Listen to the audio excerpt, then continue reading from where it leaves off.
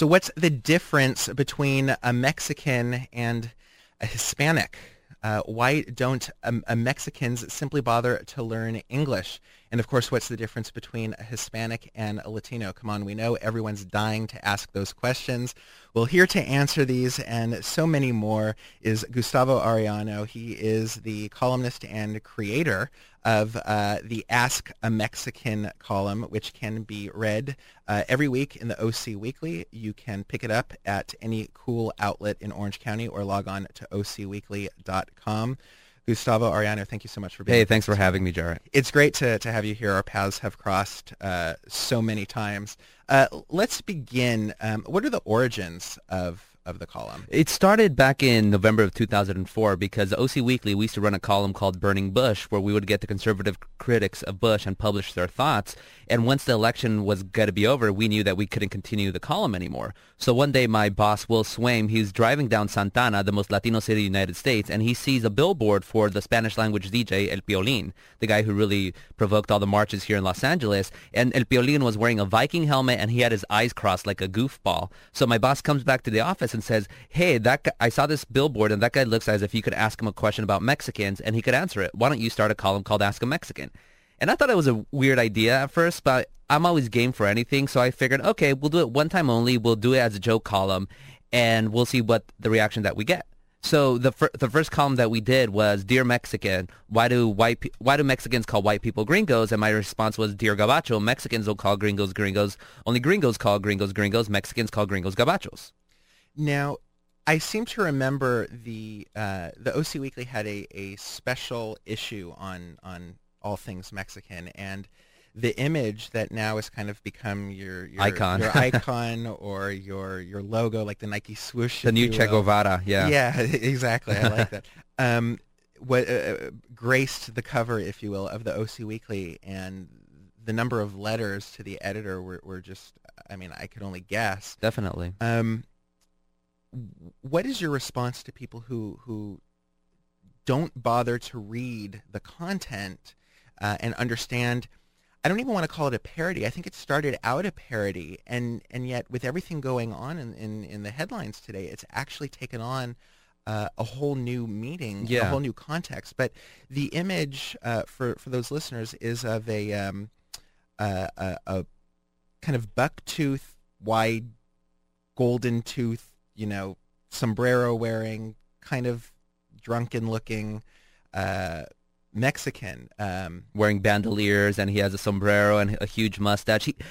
We published that originally for our Cinco de Mayo issue in 2004, and it was called the Why We Hate Mexicans issue. And of course, you have this gross, what it is a gross caricature, but our response to that was, this is a Mexican that has been in the mind of Americans for 150 years, and this is really, after 150 years, this is still how so much of America sees us. And as you could tell with the current immigration debate, that's still how a lot of Americans see Mexicans, even though we've been here, even preceding the founding of the United States. This is about as advanced as people have seen us before. So we like to wield that as, this is what you, America, this is what you gabachos see us, and you're going to see this week in, week out. And rather than the way we respond to it, it's very much a political statement to publish this and say, okay, even if you're going to see us this way, we're still going to be better than you. I'm still going, myself as a columnist, I'm still going to be able to respond to your questions or your allegations of idiocy amongst Mexicans, and I'm just going to flip it around and show you to be the idiot. Now, I want to remind listeners to tune to KUCI in Irvine, 88.9 FM. This is Justice or Just Us. We're speaking with Gustavo Arellano, columnist for the OC Weekly, and I suppose the Mexican behind the Ask a Mexican column. Every once in a while, there seems to be a reader that takes issue with your credentials, which I don't understand. But could you maybe clarify, what is your background? What gives you, one person, the right to speak on behalf of an entire nationality? Entire nationality. Well, my background is very much, it's not a unique background. My mother, she's fourth generation Orange County, and my great-grandfather came here to pick oranges in Anaheim in 1906. And my mom herself, though, was born in Mexico, but she was a legal immigrant to this country. She still barely speaks any English. My dad, on the other hand, he was an illegal immigrant who came to this country in 1968 in the trunk of a Chevy driven by two hippie chicks from San Clemente. and they drove my dad and three other men across the border. They married, and so, they had me and three other children. And when I started elementary school, I only knew Spanish, and I grew up really amongst people just like myself. So those are my background. I mean, what gives me the sole authority? Nothing. Anybody could really start this column. I think the difference, though, is that you need somebody who's willing to take the heat, who's willing to be so political, and also at the same time try to be funny. I think there's a checklist of people, of things that somebody who wants to do a column like this has to do, and I'd argue there's very few people like that. And I mean, especially when it comes to the flag, because I received some very racist questions, and at the same time a lot of critiques from good-meaning people, and you really do need skin of steel to take that on. It's interesting. No disrespect to Jim Washburn or Commie Girl or Steve Lowry or any of the other columnists from the Weekly, but it seems that lately the columns I immediately turn to when I pick up the OC Weekly are Ask a Mexican and then Savage Love. And actually, I think that the two, now Savage Love is syndicated, of course, but I think there are parallels between the two. The questions that are asked of each are these questions that nobody would ever be able to ask in a proper context because it's politically incorrect. People ask Dan Savage about, everything you ever wanted to know about homosexuality and so on and so forth. And at the same time, often Dan Savage gets criticized for not being a quote-unquote, sex therapist or medical doctor and so forth. And he's saying, hey, anybody who takes everything I say at face value rather than going out there and finding out. But I think it's a good parallel. I think your point, I mean, yeah, some of the letters you get in, I'd like to go through some of them, are incredibly, they could be construed as racist, but I think what the column does is immediately co-opt. Definitely. That could you talk about that? Yeah, that's the intent of a lot of these questions. One of the criticisms of the column is, why do you even take these questions? Why are you publishing these questions? And my response is, this is what's on the mind of specifically, and I think it's key to note that this column started in Orange County. I don't think it would have started anywhere else in the United States except Orange County, which has a long history of hating Mexicans, especially, we're really ground zero for the anti-immigration debate. And so taking these questions, I really view it, again, as an indictment of the American mind, specifically the Orange County mind. And so publishing it itself is a political statement showing, look, this is what the people amongst you think. That said, rather than just keep that, for instance, one of my favorite questions still remains, like, what part of illegal don't immigrants understand? And, that person's very much saying, oh, you see, all of you people just believe in illegal immigration, that's it. And my response is, well, let's see, the Bush administration doesn't believe in illegal immigration because they're allowing all these people to come in. Big business, which wants to drive down wages, they obviously don't know the meaning of illegal at the same time. And then after that, just kept evolving more and more until finally I gave the most ridiculous response possible is, well, illegal immigrants don't understand the word illegal because illegal is an English word and Mexicans only speak Spanish. And of course, and then to respond to that, even in and of itself, of course, Mexicans understand Spanish or rather understand English, and most of them speak English. So it's just really to when you have these questions, it's really to show how ridiculous they are, sometimes by going to pretty crazy stretches. But at the same time, the ultimate intent is always to co-opt the question, and more importantly, when it comes to stereotypes, that explode them and implode them, really. Yeah, I think that, and there's something to humor where, those working in activist circles lately have spent a lot of time trying to come up with new creative ways to reach out to opposition. I mean, the tactics of the 1960s just aren't going to work today. So whether we're talking about someone like Michael Moore, or if we're talking about the Yes Men who do, such crazy things, or even The Onion or The Daily Show, I think that Ask a Mexican is definitely in that vein. Let's take a look at some of the questions, and you could actually see that, they really, some of them are just, incredulous. Why don't Mexicans ever go to the doctor? This seems so axiomatic, and yet you published it. Explain. Yeah, the response is, why don't Mexicans go to the doctor? And I don't know where this individual came up with. My response, there was a couple of responses to that. One of them was, well, Mexicans don't have to go to the doctor. And I said, because we're so hardworking, we don't have the time. At the same time, though, we also have a tradition, millennia old, of curanderos, of growing our own herbs to, organic. There's this obsession in right now. And there was another question actually a months ago, which was, why do Mexicans keep farm animals in their backyard? And my response was, oh yeah, when you grow it on a farm in Vermont, it's called, or if you have animals on a farm in Vermont, you call it organic. If you have animals in an Anaheim backlot, you're a wetback. So things like answering those sort of questions, so ridiculous, but I'm going to give you a response that shows really it's okay. Like, so if Mexicans don't go to the doctors, and maybe you shouldn't go to the doctor either. Maybe you should be growing your same organic herbs and having folk remedies that, for the most part, a lot of studies have shown are better than the remedies of today, which with these fake artificial medicine with pharmaceuticals.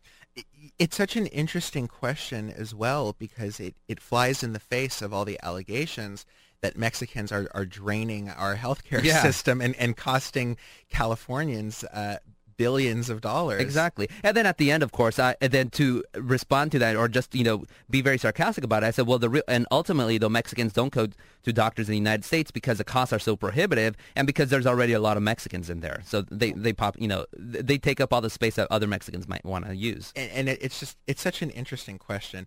All right, let's get down to some basics. Mm-hmm. What's the difference between a Mexican and a Hispanic? Well, first of all, the term Hispanic was created, contrary to popular opinion, wasn't during the Nixon administration, but during the Gerald Ford administration. So Hispanic is very much an artificial term. Now, you could say that I have some connections with people from Colombia, from people from Spain, and so forth, but ultimately, if you ask the immigrants themselves, they're going to consider themselves specifically Mexican. And especially with the diversity in Mexicans in the United States these days, a lot of Mexicans, they don't even view that as their primary identity. Like, growing up, I always considered myself a Zacatecano, somebody from the state of Zacatecas. And since there were so many Zacatecanos here, specifically in Anaheim, I identified myself specifically where my mom was from this tiny little rancho in Zacatecas called El Cargadero. So that's how I identified myself. So to artificially impose something like Hispanic or even Latino for that matter, I think it's ridiculous. And I really don't think it takes into account the provinciality that a lot of immigrants still keep. And especially here in the United States always insists on diluting its immigrants into this one mass thing, like the term white. If you ask a Hungarian during the early part of the 20th century, you're a white person, they're like, no, I'm a Hungarian. It's funny because my students love to talk about the whole myth of the melting pot and the beauty of the melting pot, and that we should strive to be a melting pot nation. And I really can't think of, aside from cheese, I can't think of any context where the word melting is something positive. Fondue, maybe. I mean, the Wicked Witch of the West did not take pride in the fact that she melted. When things melt, it's usually something that's being destroyed. Exactly. It's not something, it's usually not creating something new. And the whole idea that we should all just have our differences, washed away through this melting pot. And then, of course, there's this, the new expression is the tossed salad, which doesn't really do it for me. Never made sense for me, too. I think there's a difference, though, between assimilation and melting pot, because melting pot, exactly, it suggests that you get rid of all your differences and you transform into this big glop of what exactly is it. Assimilation, on the other hand, you pick up what's around you. That's why you still have, to this day, that, something like pizza could be such an all-American food, or, just different things, or even nowadays, tacos and salsa being the number one condiment. You have these characteristics that are still very much now American, but that never melted away. They still maintained, or something like hot dog, which is, comes from Vienna, Austria, for crying out loud. So there's some things that still maintain force in the United States, and other cultures pick them up. They don't melt away. Then other things, the less important things, or I guess the less lasting things, those are the things that are tossed aside, and immigrants or new people to this country, they just pick, they keep their own things and they pick up other things. So then how do you identify yourself as?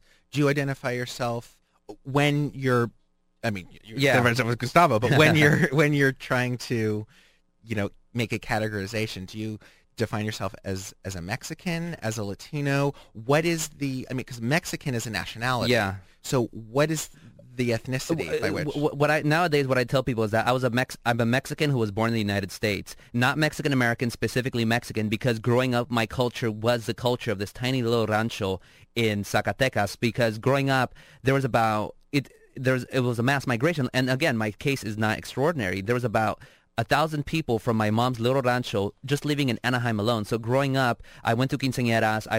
My friends were the people all from this rancho. We picked up the characteristics of this rancho about, thousands of miles away. At the same time, though, we were here in the United States, so we did go to high school, go to school, learn English, and become very much American. But at our base, it was very much a Mexican culture, Mexican identity. Okay.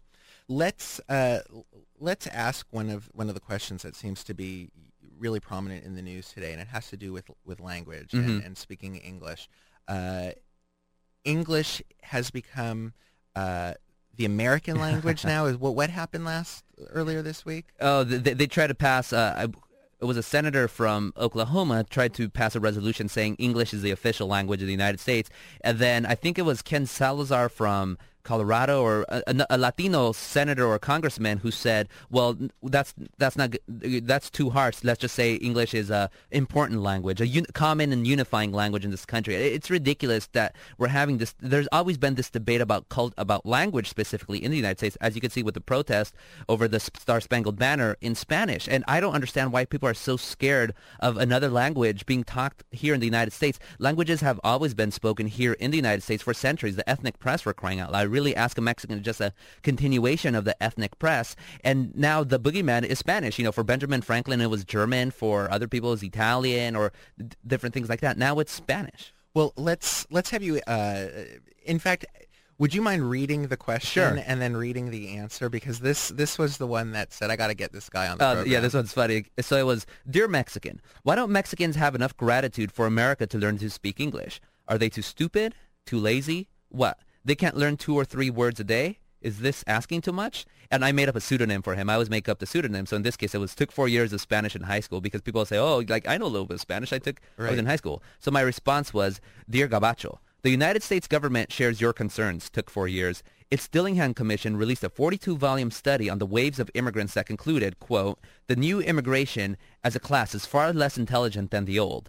Generally speaking, they are actuated and coming by different ideals, for the old immigration came to be a part of the country, while the new, in a large measure, comes with the intention of profiting, in a pecuniary way, by the superior advantages of the new world and then returning to the old country.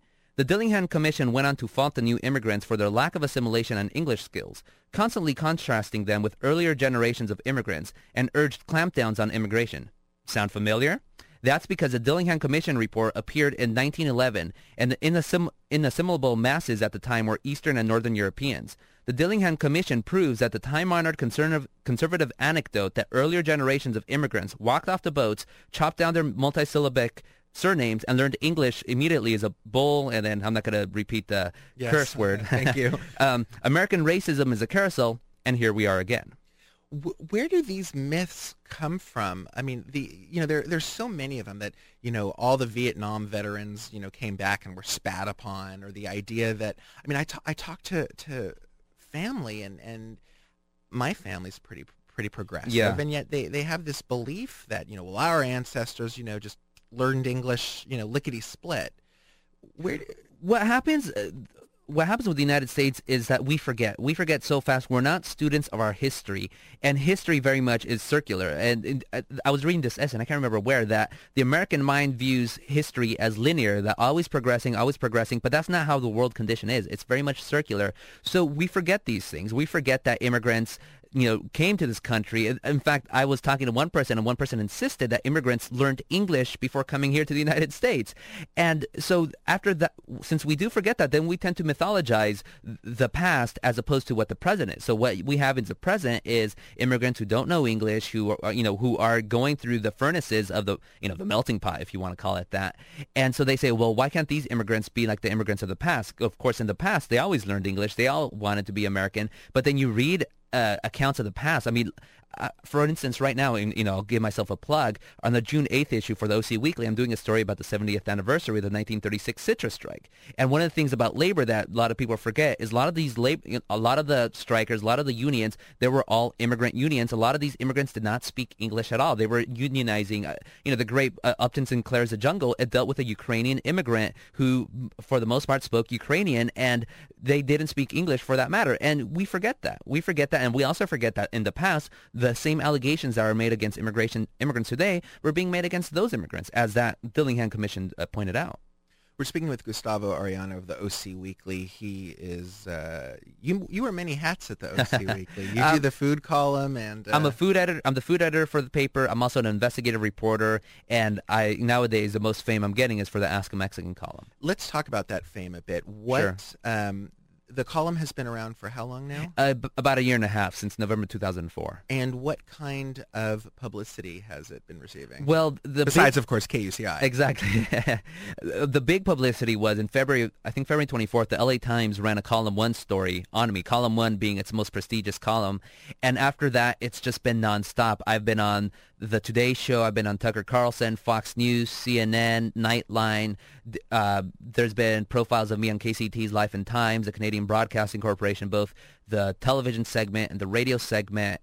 The column now is syndicated to Albuquerque, Phoenix, Dallas, Houston, Nashville, Kansas City, and other people are interested in picking it up as well. And through that, I was able to get a 2-book deal. The first book's going to be a compilation of Ask a Mexicans with new questions thrown in. And the second book, which I hope I'll be on your show in the next coming years, it's going to be a history of Orange County as told through my family. And that's a book I'm really interested about because ultimately I like answering questions about Mexicans, but my true passion is Orange County, and really, we want to talk about debunking myths. The myth right now in the country is that Orange County is this blonde playground for the rich. Yeah, one watches the Fox program, and what they call the OC, of course, is really Malibu. But assuming it really were OC, it's really Newport Beach. Newport Beach and Corona Del Mar. Right.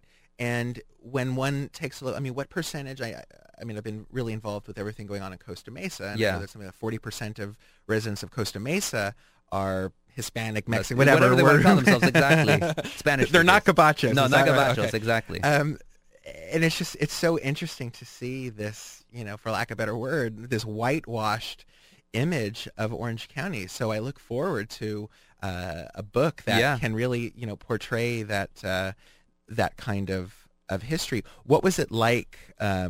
You mentioned you were interviewed by Tucker Carlson. Yeah. What was that like? It was interesting because the segment before mine, and the way this works, like I have an earphone, so I'm able to hear what they're talking about. The segment before, Tucker was saying how nobody should speak Spanish, how only people here should speak English. So once he has me on, I respond, "¿Cómo estás, Tucker? ¿Cómo te va todo?" I speak to him in Spanish, and the producers afterward told me, over there at the office, everybody started laughing because, oh my gosh, I cannot believe he got Tucker. And then if you see the video, Tucker's face just grimaces like, I cannot believe this guy pulled this one on me. But then after that, I think he respected that, and so the rest of the interview went pretty smoothly. In fact, a lot of times with these conservatives have taken a liking to me more so than I would say progressives, because I think with progressives they're still like, we don't know exactly he's doing. And my response to that is just, read me a couple of times and then you'll get what I'm doing. Conservatives think, all right, we have a Mexican who bashes Mexican, let's have him on the air. Then I'm actually on the air. Then we start talking politics, and they realize, well, no, I'm not going to be bashing Mexicans. I'm actually bashing you guys. And then after that, they're like, oh, we really don't like him anymore. Let's try to end this interview as quickly as possible. And then what was the situation like with Fox News? Fox News, it was the same thing. They had me on. They thought it was called Heartland. So it was a show. I don't know who hosts it, but it's very much talking about Heartland issues and the real America. So it was the same thing. They had me on. They were asking me questions. And, then they started attacking my responses, but I'm pretty sharp, so I was able to counter their responses. By the end, they had a grudging respect toward me, and they said, we'll have you on, and, they never have me on again, but it's okay. You touched upon something that I think is really important. Do you think progressives or liberals or whatever, label we want to affix, have we lost our sense of humor? Absolutely. Absolutely. I think that's one of the things that, especially when it comes to issues of race, like there's always this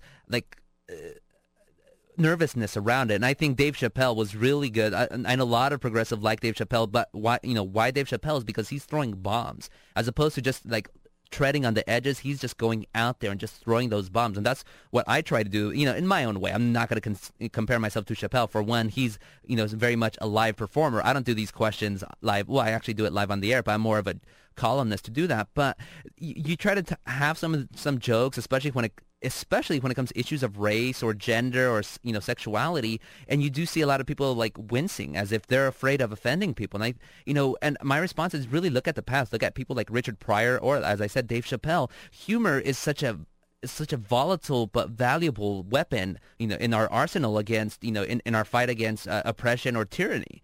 Especially, that's what I like about the column. I do try to be humorous, and sometimes it works, sometimes it doesn't. But at the same time, I'm attacking with humor, and I think people will be laughing at jokes. Oh, ha, this is so funny. But then once they stop laughing, my hope is that they start thinking about what I'm talking about. Humor makes it much easier to digest what I'm trying to convey to the masses. Yeah, I think people forget that the same emotional response to being uncomfortable is kind of that uncomfortable laughter is also the same kind of response to humor. Yeah. And so it's a nice way to blend something that's uncomfortable with something that's very, pleasant. Mm-hmm. And so I commend you for doing that. We're just about out of time, so I want to wrap up with a couple questions and then give out the information again on where to find the column. The first question is, what is your favorite letter that you received? And then the second question, if you could ask a Mexican a question, or if there's a particular question that hasn't been asked yet that you think should be asked, what would they be? Well, my favorite question still remains, what part of illegal don't Mexicans understand? One, because it's so ridiculous, and you hear it all the time, and especially when people say, oh, we're not opposed to immigration. I like immigrants. My grandpa was an immigrant. I'm just opposed to illegal immigration. So really answering that question, I was able to expose the hypocrisy of this entire debate where, illegal immigration versus just legal immigration. There really is no distinction in my eyes, and the American government has never recognized that, nor has big business. The only people who do that are bigots, who then try to, using that, then say, oh, I'm not a bigot. It's ridiculous. And what's a question? I mean, there's so many questions that haven't been asked. One question, this is a funny one. Somebody has to ask me, why are there so many men in Mexico named Jesus, Jesus? Why is it that in no other culture, except maybe Bulgarians, where there's Christo, which is, Christ, why is it what is it about Mexican culture that allows people to be called Jesus? Now, you do research on these answers, and I really think that that's important. I mean, and I think that that's kind of how the tone has taken on a new importance. Mm-hmm. The Dillingham report, I mean, you did research on this. This isn't just, you're not just coming up with ideas that are going to sound clever, that are going to move the paper. Exactly. Ideas are fun and all, especially humor is fun and all, but my point in this is really to give substance. So the humor and just the witty words or whatever, that's just window dressing to the meat of it. And I always do try to come up with research. I got my graduate degree, my master's in Latin American Studies from UCLA, so I know how to do research. I'm also an investigative reporter, so I know where I need to go or just how to formulate an argument and then present it. And I'm also a nerd, so I read a lot of things. So the Dillingham Commission was something I've been waiting to work into the column for a long time. And there's so many other, there's so much history to draw upon. And I'm also a student in history, so I love to do that. And then, so when people try to say, oh, you just have ideas, you're just, mouthing off, my response is, the facts are all there. If you want to challenge the facts, go do it. But once you're going to research it, you're going to realize that I'm right, and then you're going to look like an idiot. This station deals exclusively with nerds, so you're in good company. Do you know the answer to that question about Jesus, or is that something? Yeah, no. I mean, Mary. Yeah, exactly. It very much in Catholic culture, and specifically, and it's not just. It seems to me specifically with Italian and then Latin American Catholicism is there's a much bigger reverence for the Virgin Mary than there is for Jesus. And especially when it comes to Mexico, the Virgin of Guadalupe, of course, draws upon both Mary and Tonatzin, the Aztec goddess. So there's very much a reverence for the female rather as opposed to the male. I mean, that's just the easy response. But of course, if I do answer in a column, it'll be with more humor and a little bit more facts, more substance to what I'm able to say off the top of my head. Gustavo Arellano is the columnist behind Ask a Mexican. How many letters do you tend to get per week? Oh my gosh. My response to that, I usually get about 10 letters a week, and I answer 2 questions a week every week, and if nobody ever sent me any more questions, I have enough material to last me 5 years. Wow. I don't know if that's a good thing or a bad thing. It's called, well, I hope we won't need it 5 years from now. I'm thrilled with your success. Thank you. For those who don't know, Gustavo doesn't just well, I'd say talk the talk. He doesn't just write about this stuff. He's actually out there in the streets living it. You volunteer at Cal State Fullerton. You volunteer in Santa Ana. You do a lot of great stuff, and it's so great to have you here. It's called Ask a Mexican. Pick up at the OC Weekly, or you could log on to ocweekly.com. I promise you'll be back on this program. Absolutely. I look forward to it, Jared. Great. Thank you so much. Thank you.